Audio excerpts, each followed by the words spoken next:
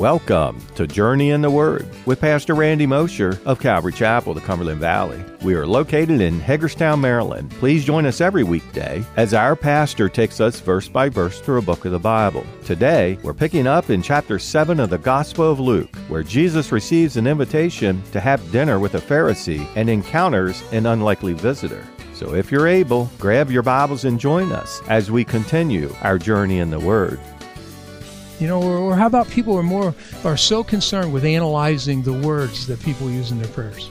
You know, one of the things I have learned over 19 years, maybe it's typical to this area, I don't know what it is, but when we do prayer meetings, people are afraid to pray. And one of the things I found in talking to people, part of the reason they're afraid of praying is because they're afraid they're not going to say the right things. And my question always is, well, who is it that you think is in this group that's judging you for your words? Tell me, because if they are, I want to have a chat with them, right? Point them out. Tell me, rat on them. No, there's not. And the answer would be there's not. But we've grown up that way because people do that, right? People judge us. It's not eloquent enough. It doesn't sound churchy enough. It doesn't sound spiritual enough. You said something wrong. Think about the people that gathered around Jesus. These were not educated men and women, right? He didn't care. He was looking at their hearts. And that we should be less concerned with what the world thinks of us and more concerned with what we really want to give to Jesus in our worship, you see. Now look, I understand that in our worship of the Lord, we never want to draw attention to ourselves.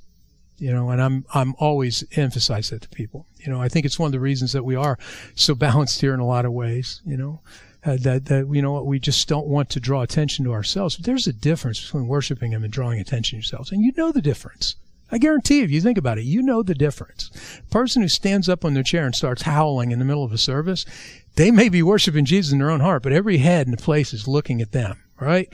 And so we know it's not appropriate. At the same time, because you want to raise your hands to the Lord, because you want to sing to the Lord, because you want to praise the Lord, that is not attention seeking. That's to give to Him. You should be less concerned with what people think of you. Be careful of this kind of self-regulating, self-righteous rulemaking. Be careful of it.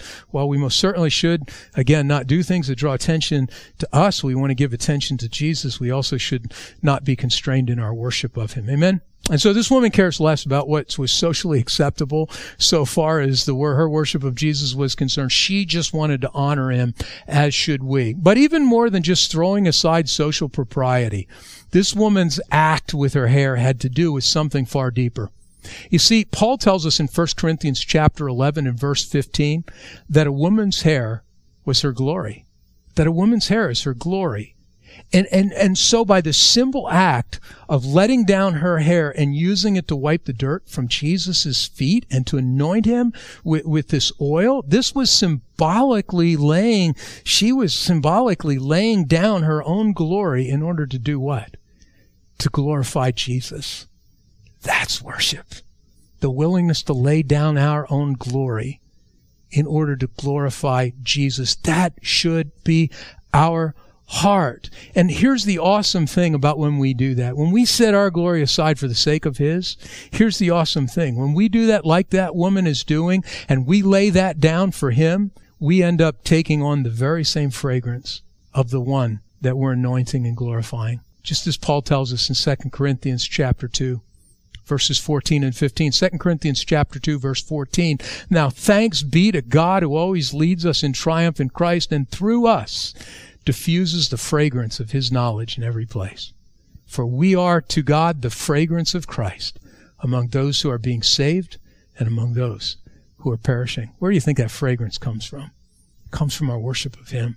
When we set ourselves aside and we begin to worship Jesus, we take on His fragrance, and we then become that aromatic flavor to the world of Jesus, not of us, you see. That's the fragrance that we should desire for our lives. Not our own fragrance, but Jesus's. I'm not too fragrant apart from Jesus. That's just the truth. And yet the only way that we're going to experience that fragrance is to let down our glory, just like this woman's letting down her hair. Letting down our glory and to use it to simply anoint Jesus in our worship of Him. And as we do that, the fragrance of His glory will naturally begin to replace our own. Amen?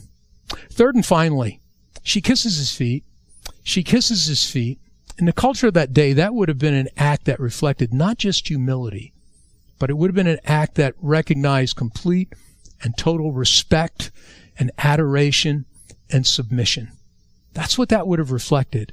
And in this setting, it would have been a highly unusual act. But it would have reflected both this woman's deep sense of gratitude and her worship of Jesus, the one to whom she was humbling herself and giving respect and adoration to and placing herself in submission to him. That's what she was saying by what she was doing in this. You know, someone wisely stated that worship always happens at the feet of Jesus. True worship always happens at the feet of Jesus, and there is no greater truth. We cannot worship Jesus by taking our stand beside him as some equal of sorts with Jesus. That's why I always hate that thing that says God is my co-pilot. No, he's not. He's the pilot, and I'm not even sitting in the front seat. I'm sitting in the back and letting him drive the car. You know? He doesn't want an equal. He doesn't want a co-partner. Though we are co-heirs with Christ in the eternal inheritance that we receive, we're not with him in the sense of who he is. He's above us, and our worship is at his feet. It must always be found at his feet. And even though we cannot physically kiss his feet today, we most certainly can do so in our hearts when we, by our very attitudes, begin to reflect these things in our worship of him. It's one pastor whose name I don't know because it wasn't on the website where I saw his illustration of it. I just was searching for just someone who was talking about this, and the fact that he didn't even put his name on there probably tells me something about his worship of Jesus. He didn't want to be known.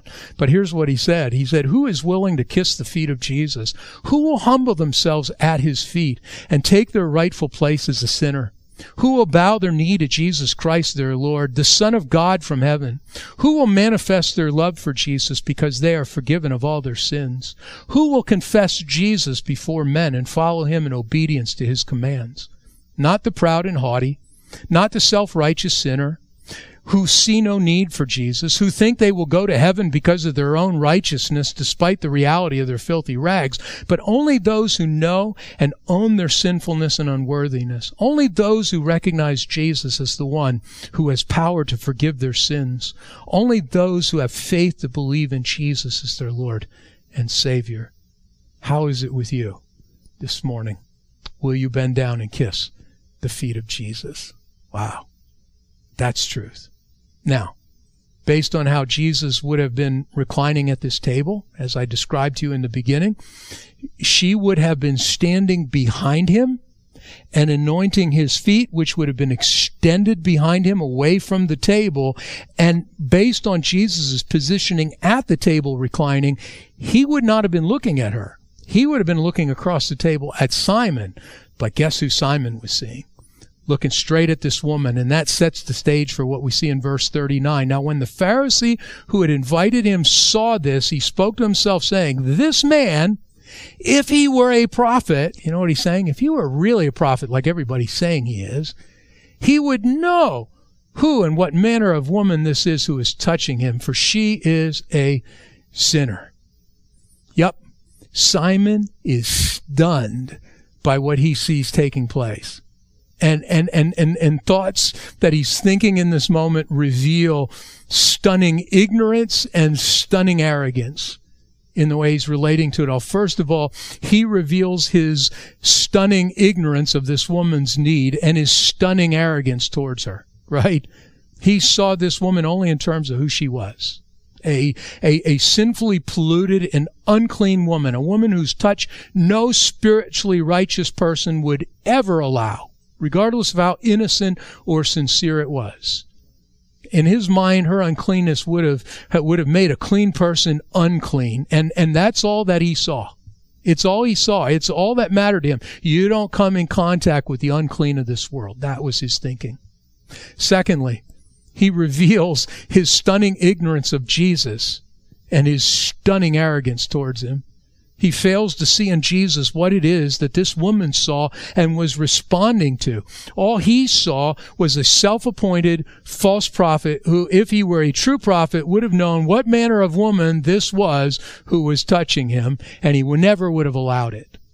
And thus he arrogantly passed judgment on Jesus in this moment and said he could be disregarded spiritually because of what was taking place.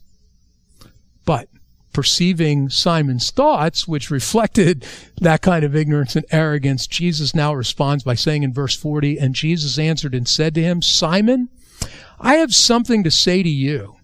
So he said, 'Teacher, say it.'"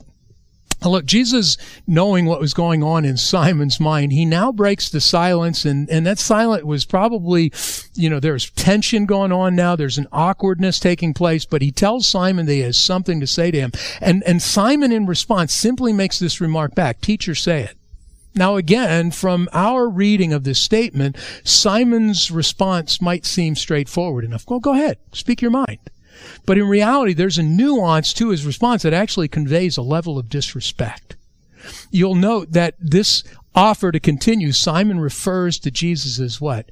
Teacher, right? Teacher. So what? Well, to many, Jesus was hailed as a great prophet of God, right?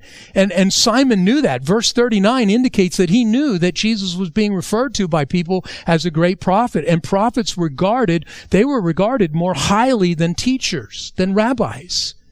And so you see, as a result of what Simon now sees happening with this woman, he passes judgment on Jesus in his own mind and heart, and he rules out such a reveled position, right? He rules out any possibility of Jesus being a prophet, and thus, as a result of those prejudices, he simply turns to Jesus and he relegates him to something lesser, to that of a teacher. Now, I understand that there were people who applied that term to Jesus, rabbi and teacher, but they didn't understand some of the things that he understands. He's doing this because he's saying, "I'm not recognizing you as a prophet, so, okay, teacher, say what it is that you have to say." Now, we might have missed this in our interpretation of the response, but I guarantee you this, Jesus did not miss it. Jesus knew exactly what was going on. And he goes on, he tells them in verse 41, "There was a certain creditor who had two debtors. One owed 500 denarii and the other 50. And when they had nothing with which to repay, he freely forgave them both. Tell me therefore, which of them will love him more?" Simon answered and said, "I suppose the one whom he forgave more." And he said to him, "You have rightly judged."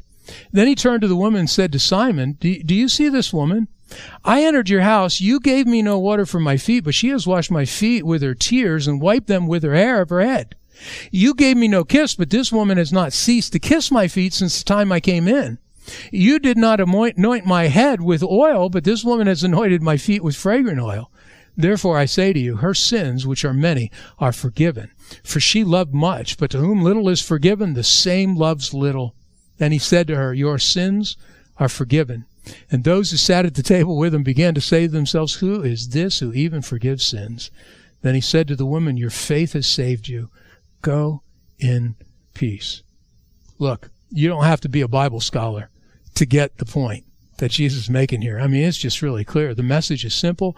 It's very clear. Those who are forgiven great debts are more appreciative than those who are forgiven little. I promise you, if one of you guys came up to me today and said, you know what, all your wife's educational bills that she has for her master's degrees, I'm going to pay that off for you today, I'd be indebted to you for a very long time. Okay? Any takers? Let me know. Okay?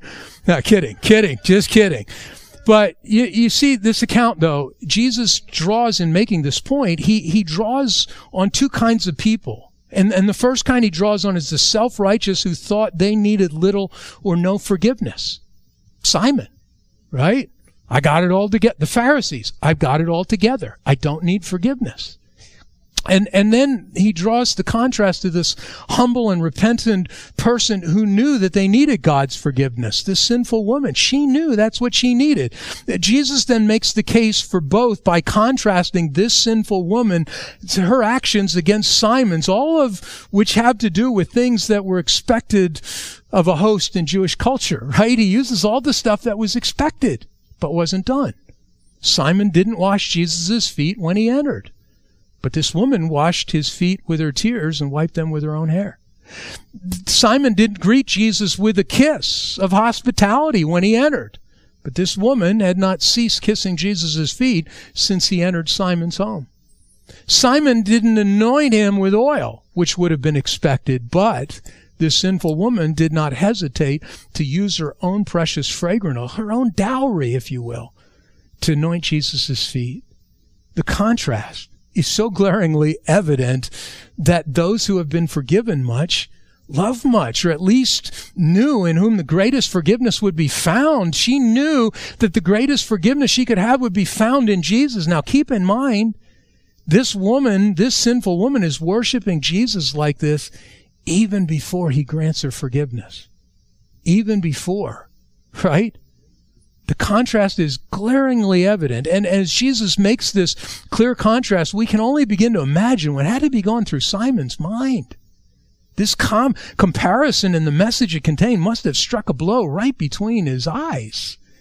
One moment he was thinking about and passing judgment on how poor a prophet Jesus was because he couldn't even discern the sinfulness of this woman that he was allowing to touch him. And now here is Jesus making a teaching point on the private thoughts that were in Simon's own head and mind about it all, piercing his own soul like a flaming arrow in this moment.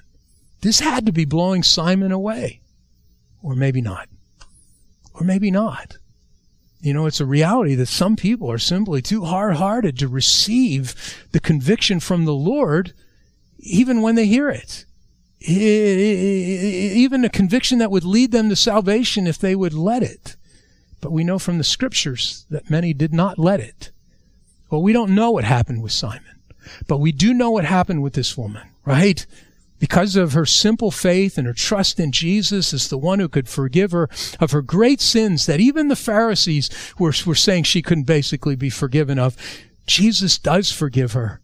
He does forgive her, and she finds the redemption that she so desperately needed in this life. Because of the simple faith that she heard the most impacting words ever spoken to her, your sins are forgiven, your faith has saved you, go in peace. You can go in peace when your sins are forgiven, you see. There were also others at the table, and they couldn't fully comprehend what was taking place, and the comment like this, even though it was so clear, their response was that, who is this who can even forgive sins? Of course, we know primarily that they were trying to figure out how any man could relieve anyone of their sins, as this was something which only God could do. This in itself tells us that they failed to fully realize who Jesus really was, God in the flesh. But I think that there's something even more, a secondary issue, but equally as confusing to them as it is to many religious people today. You see, the religious of that day had established a merit-based system for spirituality to which many people, possibly even the vast majority of people, could never measure up. They could never measure up to the expectations spiritually. And if you were going to measure up and be worthy of forgiveness and salvation, then you had to, at the very least, prove yourself through a complex system of rituals and works and demonstrated behaviors. And there is nothing about this woman that from their perspective ever, did I emphasize that enough? Ever would have made her worthy of such forgiveness and spiritual redemption. Her sins were too deep. She was too depraved, too unspiritual to find release from sin, at least so far as they were concerned and determined her to be. And yet here's Jesus. He simply looks at her simple faith, right? He simply looks at her simple faith that she's demonstrating from her heart in this moment. And based on these things, he simply looks at her and says, your sins are forgiven. Your faith has saved you. Go in peace. You know, as I conclude this morning, I just want to tell you this passage has really spoken to me this week. And it's not like they don't from week to week. They do. But sometimes they just jump off the pages. The simplicity of this passage. And I think we could look at all, and as we have, all of the connotations affecting Simon and the practice and what was taking place. But at the heart of this passage, we can't get away from what Jesus just did with this woman and why.